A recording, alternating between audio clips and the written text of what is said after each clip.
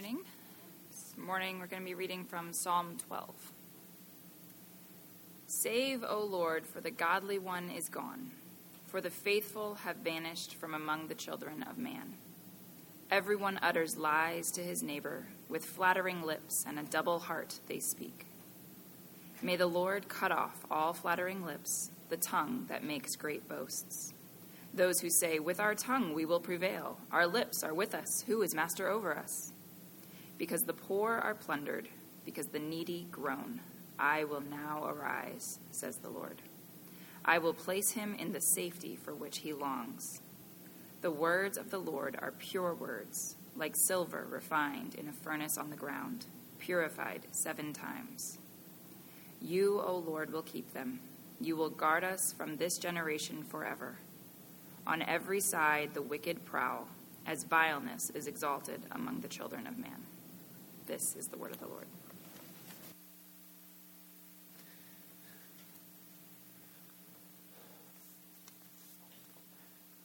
We're meditating on the Psalms through the summer. We find ourselves at Psalm 12, a Psalm of David. When we looked at Psalm 11, David was lamenting about the havoc, the wreckage upon society, upon people, that the wicked cause by their might, right? by their physical and organizational strength. But here in Psalm 12, David laments about the damage the wicked can do by their words.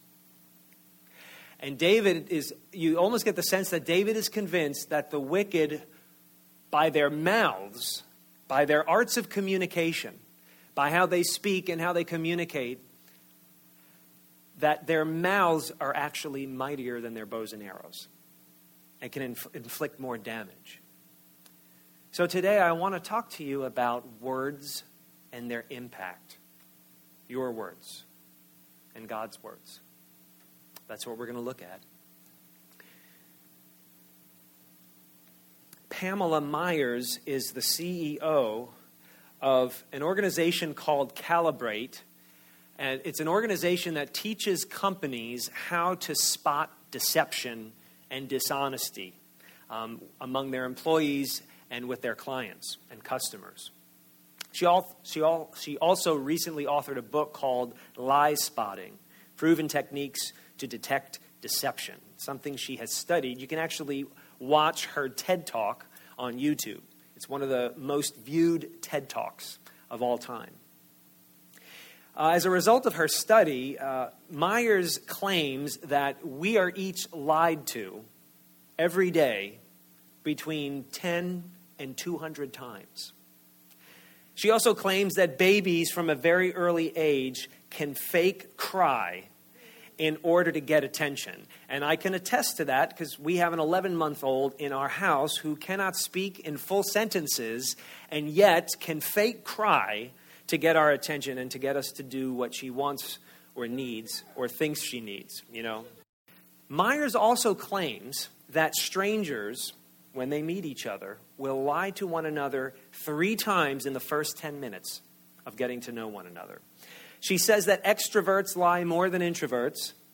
And this, I think, is sad but funny, that men lie 8 times more about themselves than women do.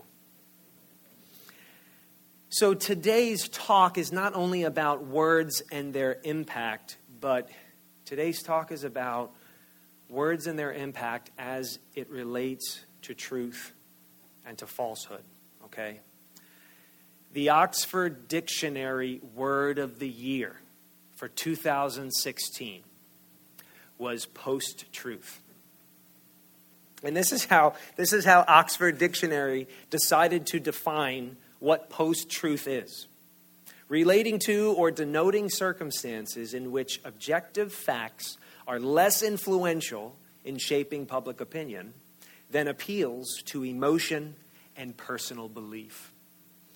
So David in Psalm 12 is basically singing the blues about post-truth.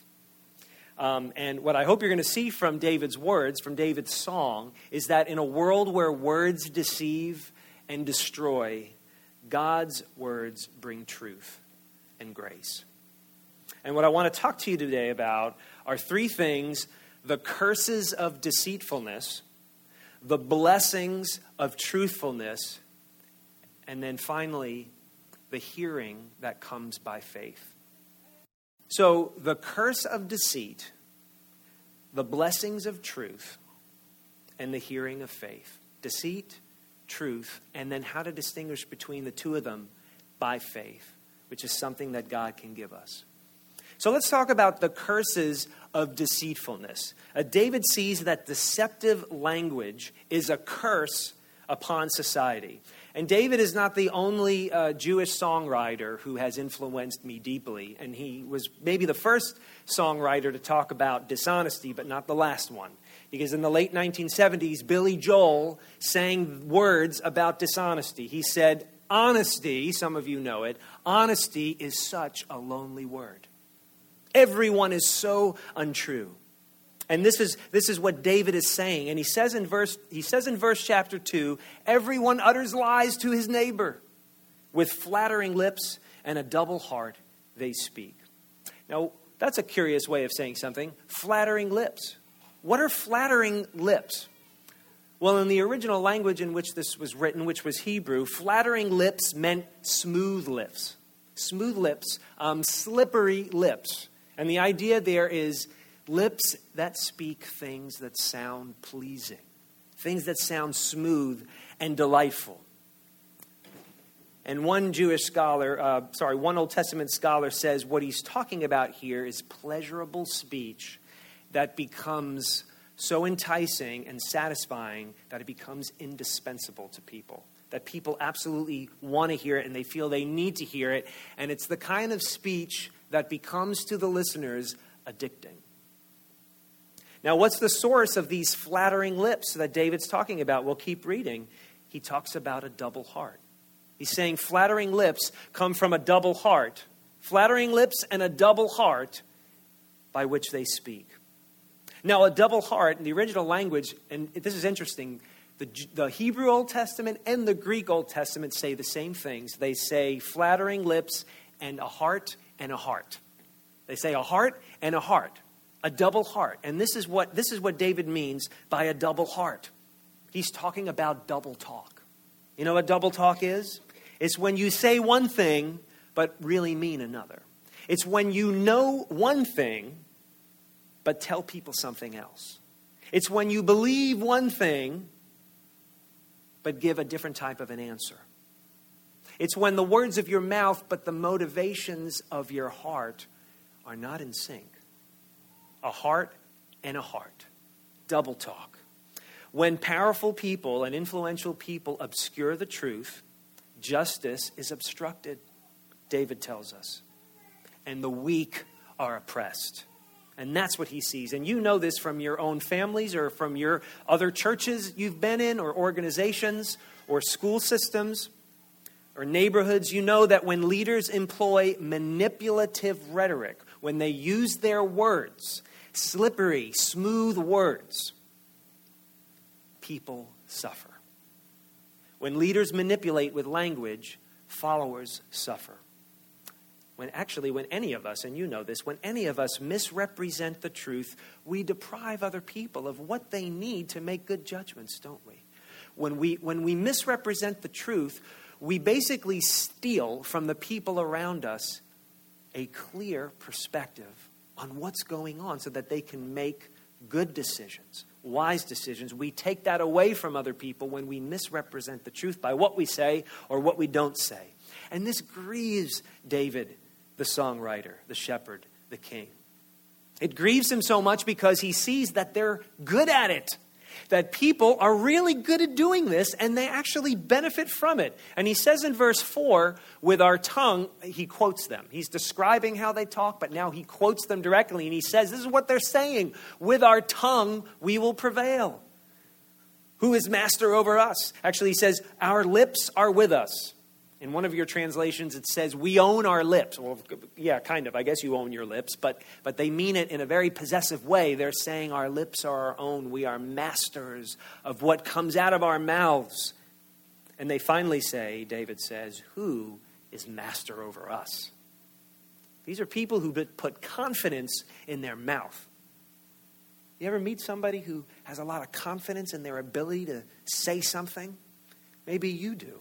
But they put confidence in their mouth, and eventually, and you've seen political leaders do this, and celebrities do this.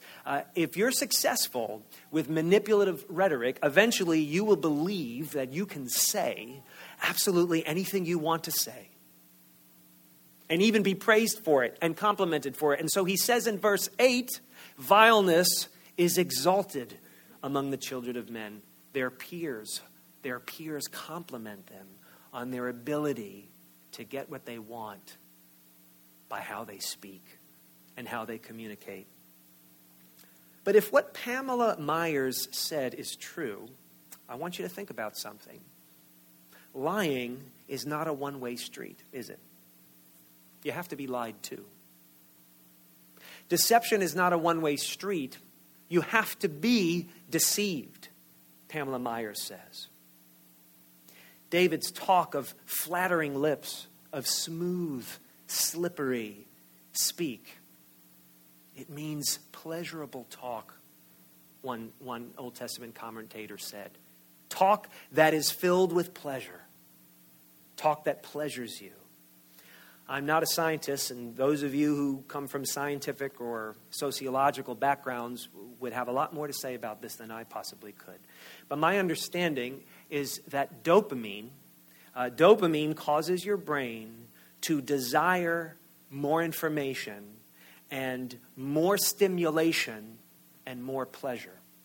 That the dopamine that's transmitted between those neurons in your skull, actually it's what drives you to desire information and stimulation and pleasure.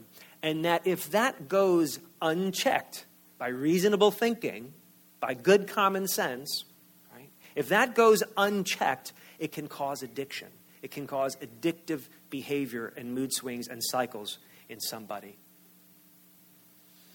Social media is like coffee. I want you to think about, I know some of you have Facebook accounts and Twitter accounts, and you have phones that people are able to text you messages.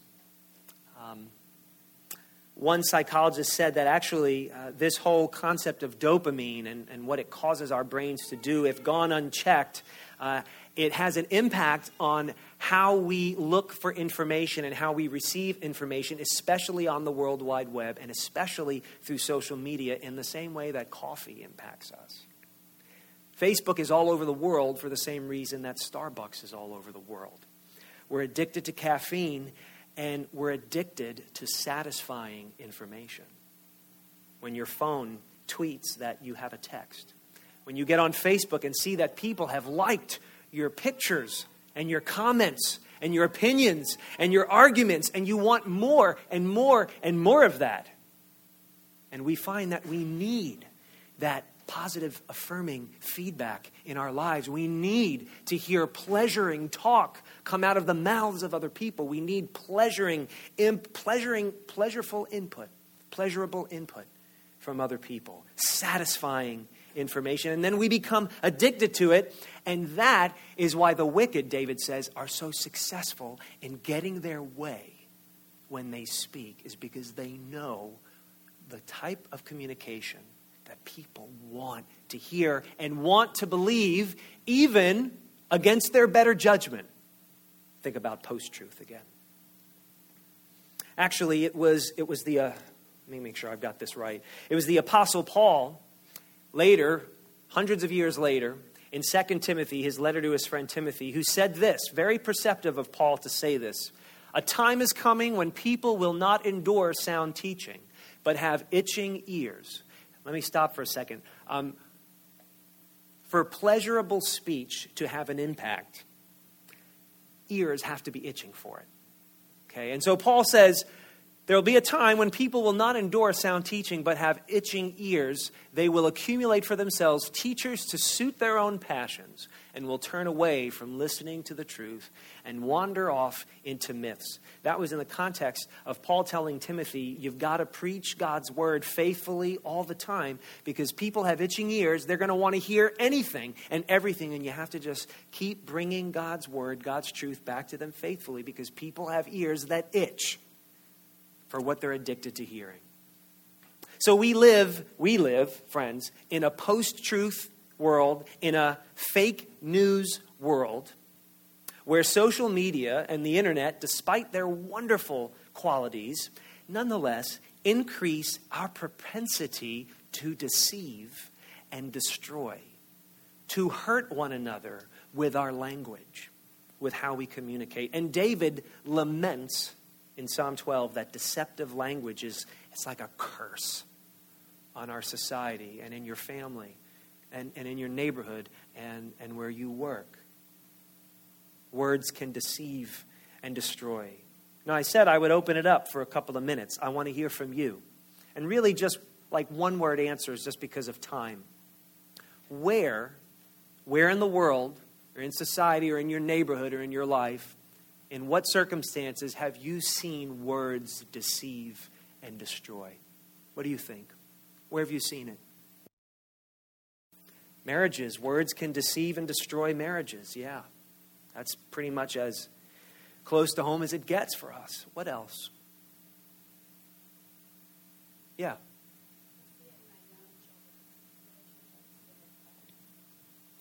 Yes, in children's relationships with their friends, words can deceive and destroy. I remember a guy in high school who was picked on for years and years and years, and his yearbook quote when he graduated blew me away. Everybody picked on this guy, and you know the children's rhyme, "Sticks and stones will break my bones, but words will never harm me." His graduating quote was, "Sticks and stones may break our bones, but words will break our hearts." And I've never forgot that. Gossip.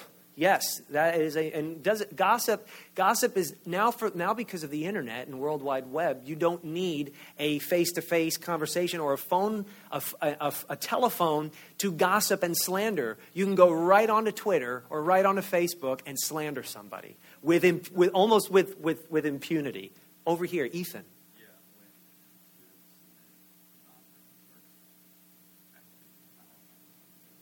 So academic plagiarism, you're a teacher, so when students submit, and you've got to figure out, I wonder if that book would be helpful also for educators, like how to spot deceptive book reports and essays. I'm sure they would have plenty to say about that. One more, yeah. Here's a man he says labor negotiations. So here's a man who the ocean in which you swim involves unions, labor unions, which there is massive manipulation of language in labor negotiations. Wow, yeah. Okay, one more because I saw it, yeah. I'm sorry? Politics, yeah, that's kind of a nice segue from labor negotiations. Yeah, in politics, and you know, you can, when you watch the news and you watch some politicians talk, you can almost see it in their faces. Have you ever thought to yourself, this person is lying to me, and I don't even think they realize that they don't fully understand that we all can tell they're lying. They've done it so much. Yeah. So listen, thank you so much for your comments. I'm going to close the comment time and focus again on working through Psalm 12. You know, not only can words curse, but words can bless. Okay? And now David talks about the blessings of truth. David shows us that God's speech always outwits and outlives lies. David takes hope in the mouth of the Lord. There are mouths of the wicked and the people in society, but David puts his hope in the mouth of the Lord. Look at verses 5 and 6. It's interesting because he quotes he quotes the wicked, but now he quotes God. He describes the words of the people in the world, but now he describes the words of his God. And he says, because the poor are plundered, because the needy groan, I will now arise, says the Lord. The God of the Bible is going sooner or later to act, to make things right, which is ultimately what justice is. And in verse 6, he says, the words of the Lord are pure words, like silver refined in a furnace on the ground, purified 7 times. The number 7 in the Bible, it's symbolic of fullness, of completion. So when David says, God's words are like silver that's been purified, that's been burned, that's been refined 7 times, what he's saying is, God's words, God's truth is absolutely, unconditionally perfect and pure. That there are no imperfections in God's word, that there is absolutely no falsehood, no untruth, no deception, no misrepresentation in what God declares. As we read earlier this morning from Isaiah chapter 45, I, the Lord, speak the truth. I declare what is right. So David describes and quotes the wicked, and then he describes and quotes the Lord. So let me ask you a question. Are you only taking in the words of a culture? You know what our culture is saying? You know what politicians and the movies and TV shows and what people are saying on the internet and what your friends and family members and coworkers tell you? You know what the world says? Okay. Do you know what God says? What are you taking in? What do you keep remembering in your mind when you go to sleep and you can't sleep? When you've got nothing to do, what words are ringing around in your consciousness? You know what the world says? Okay.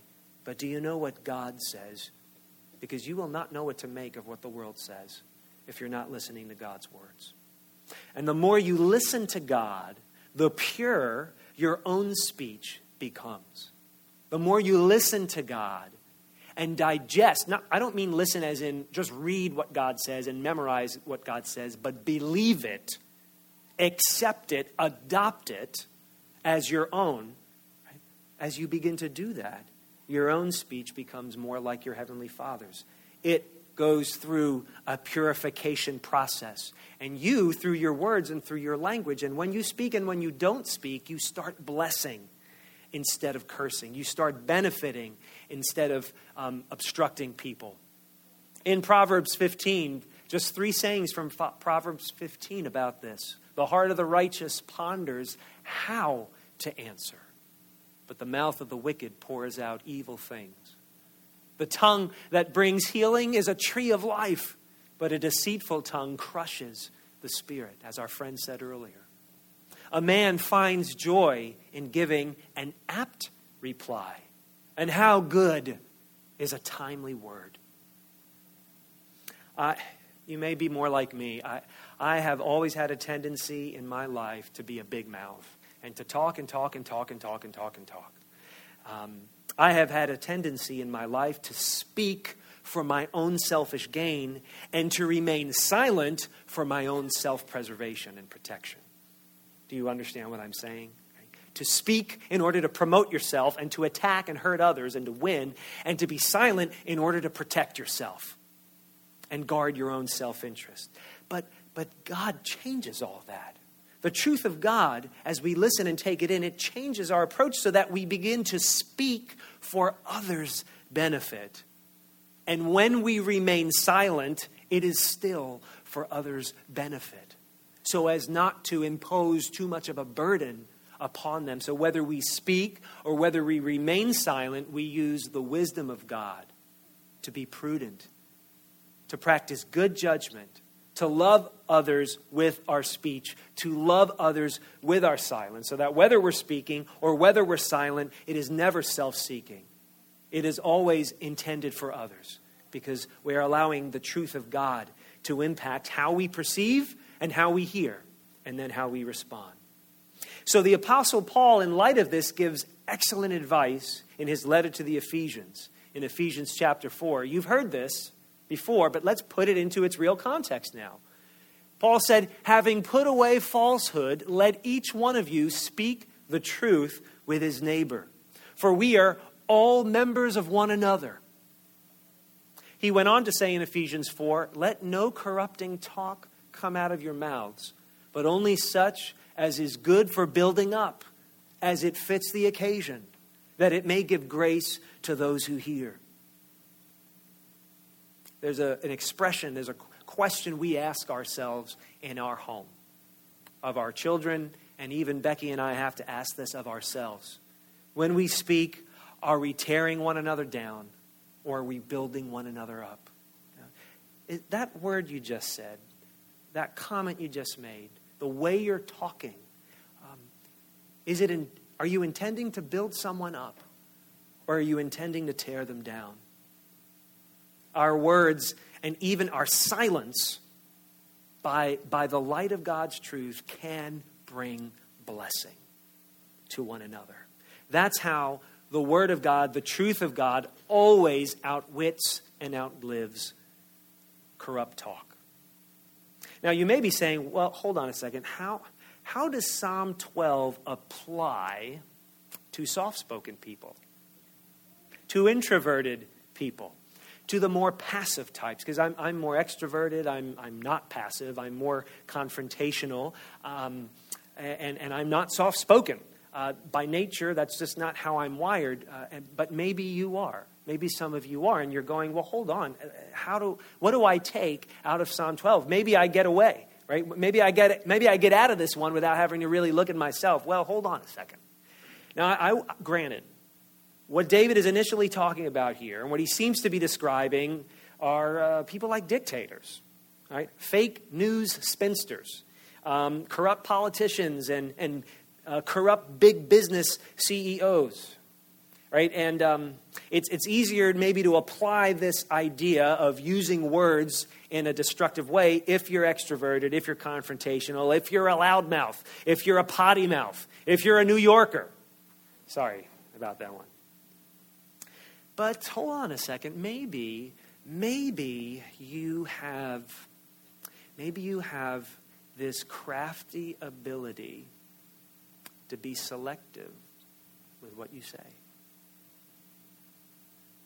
Maybe you have the ability to offer just enough of your opinion or just enough of the truth or the facts of a situation and withhold just enough of your opinion and just enough of what you saw and what you heard as to protect yourself so that you're not implicated. What if you are clever enough and creative enough to speak in such a way as to keep people at a distance so they can't get too close to you, so they can't really know the true you, the real you, the secret you?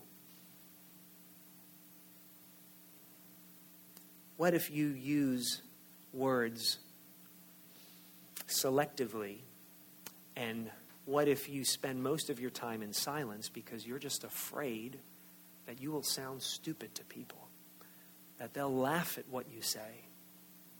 And so nobody really knows who you are.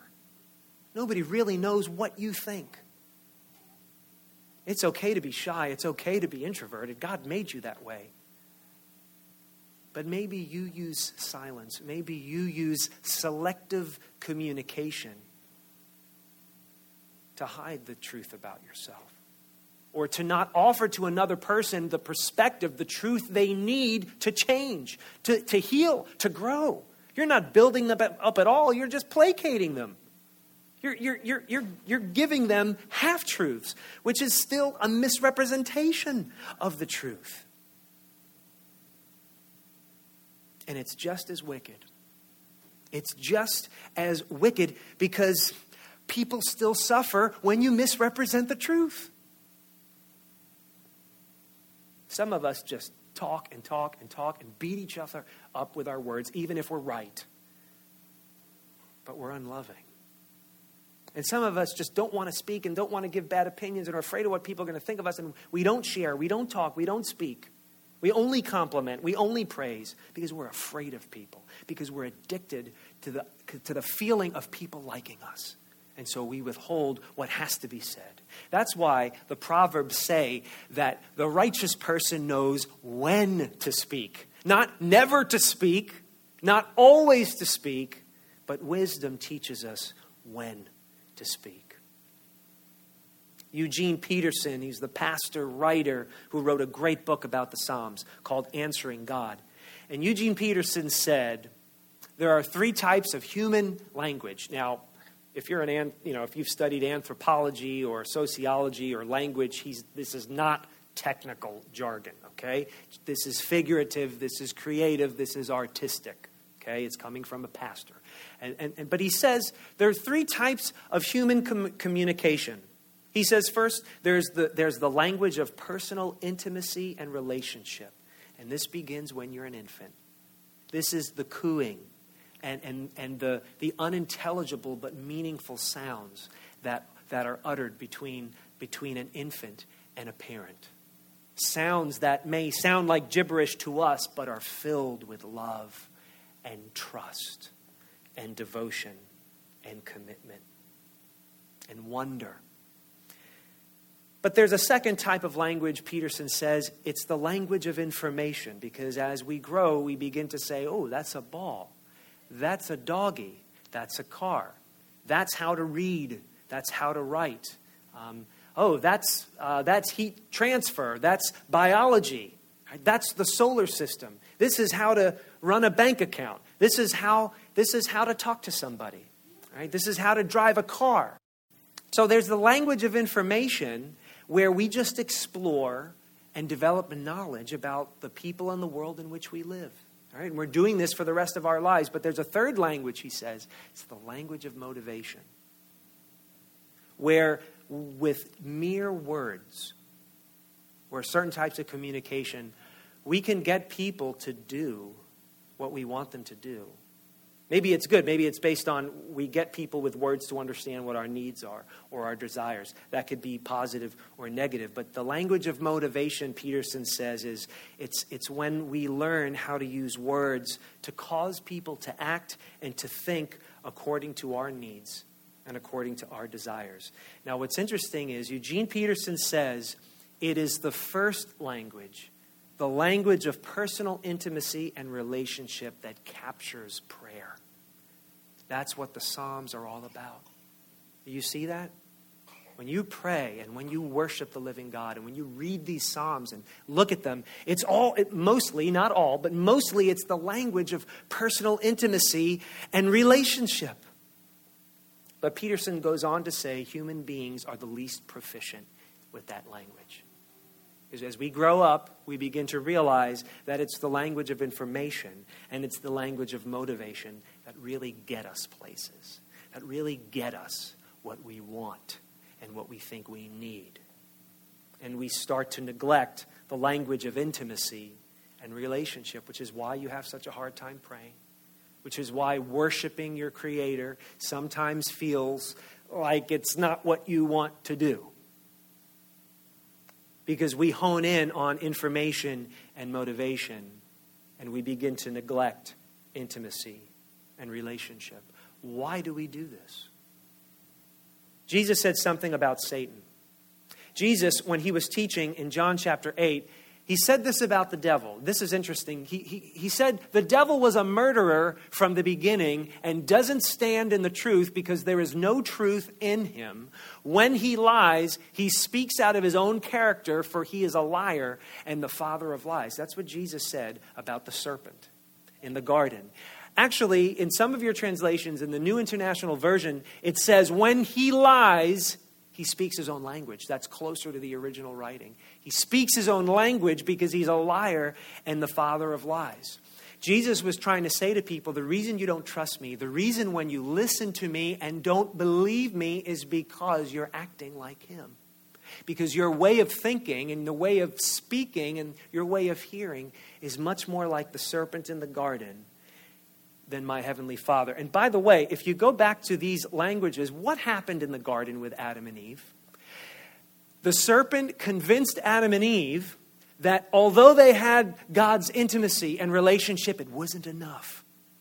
that he was holding out on them, that they needed information that God had and wasn't giving to them.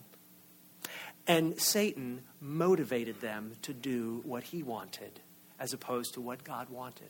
And the rest, my friends, is human history. So this is interesting. James, as we talk about the devil, the father of lies, using speech to destroy humanity, and that's why we talk the way we do, right? Now, James said, every kind of beast and bird and reptile and sea creature can be tamed and has been tamed by mankind, but no human being can tame the tongue. It is a restless evil, full of deadly poison. With it we bless our Lord and Father, and with it we curse people who are made in the likeness of God. So what relief is there? What relief is there? What salvation do we actually have from our own mouths? How can you save yourself from your own mouth? How can you save yourself from how you perceive what people are saying to you and how you respond in kind, whether it's with words or whether it's in silence? What salvation is there from all this? David takes hope in the mouth of the Lord. But if you're going to hope in the mouth of the Lord, you have to hear with faith. You have to hear in faith. Jesus would say in his parables, he'd tell these stories, and then he would end his stories by saying, he who has ears to hear, let him hear.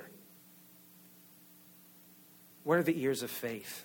How do you hear by faith? Well, let me get there and then we'll be done. The prophet Zechariah, he talked about the coming Messiah, the one that would come, who would be Jesus. And he said this, he shall speak peace to the nations. His rule shall be from sea to sea. And then John told us the Word became flesh. The truth of God became a person. The Word of God became flesh and dwelt among us. And we've seen his glory. Glory as of the only Son from the Father, full of grace and truth. What does that mean? That Jesus, the living Word of God, is full of grace and truth? It means that Jesus calls out the sickness and offers the cure. He's full of grace and he's full of truth. Some of you just want to call out the sickness. Some of you are all about truth and only about truth. And when you speak, even if you're right, you're speaking to win. And you could care less about the love of God and loving the people around you. And you're just using words to dominate, even if they're correct words. But you are not full of grace as Jesus was. Now, some of us, on the other hand, we're more interested in the cure. We just want to offer the cure to people. We just want to love people and be nice to people and pacify people. But we're afraid of people. We just want love because we seek and we lust after approval. And so we're all about love, but we could care less about truth. But Jesus brings them both together beautifully. The grace of God and the truth of God. And then Satan tried with Jesus what he succeeded with Adam and Eve, didn't he? When Jesus was in the wilderness about to begin his ministry and he had fasted and prayed by himself for 40 days, Satan found him too when he was vulnerable. And what Satan tried to do with Adam and Eve, he was unsuccessful in achieving with Jesus. Because he said to Jesus, hey, I know you're hungry. I'll tell you what, how about you turn these stones into bread? I'll help you do that. And you deserve to eat. And Jesus responded to him by quoting from Deuteronomy chapter 8. Jesus said to the devil, it is written, the word of God. It is written, man shall not live by bread alone, but by every word that comes from the mouth of God. And Jesus was remembering what Moses told the Israelites. God didn't give you manna just because you were hungry. God gave you manna to learn to trust him and not anything else or anyone else. And so Jesus is saying to Satan, I am trusting not in bread and in my own abilities. I am trusting in the word of God alone. And so Jesus, who was God, nonetheless trusted not in himself, but in the words of his heavenly Father. He heard what God said. He trusted in what God said. And now my encouragement to you is you do the same.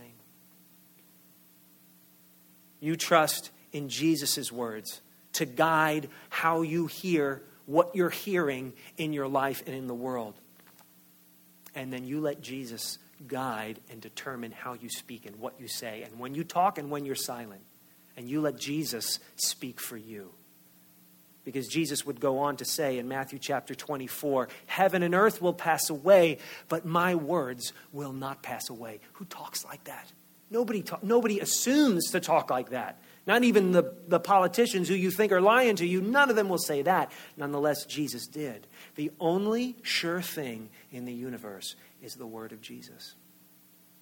Genesis chapter 1 tells us it was by his mouth that he spoke all of the universe into being. And so God's word is perfectly reliable to trust, because it is the only thing that is keeping this planet spinning and rotating, and it is the only thing, the Word of God, that is keeping you alive, and that will allow you to endure for eternity if you trust it. In a world where words deceive and words destroy, God's Word brings truth. And more than that, because truth is not enough, God's Word brings grace. And there's a place where Paul says, this is how we should act as followers of Jesus, where we speak to one another, we speak the truth in love. Jesus did that for you. And as his word endures forever, now you listen to his word, and you allow him to inform how you listen to other words, and you allow Jesus to inform you in how you speak. I would even say you listen to Jesus, and you allow him to speak for you. That's the way forward. And he demonstrated the saving power of God's speech. Right? David says in Psalm 12 that God's truth will deliver the poor. And that is true. And Jesus shows us that not only does God's truth deliver those who are weak and oppressed, but God's truth will deliver you, will deliver anyone who stops trusting in their own mouths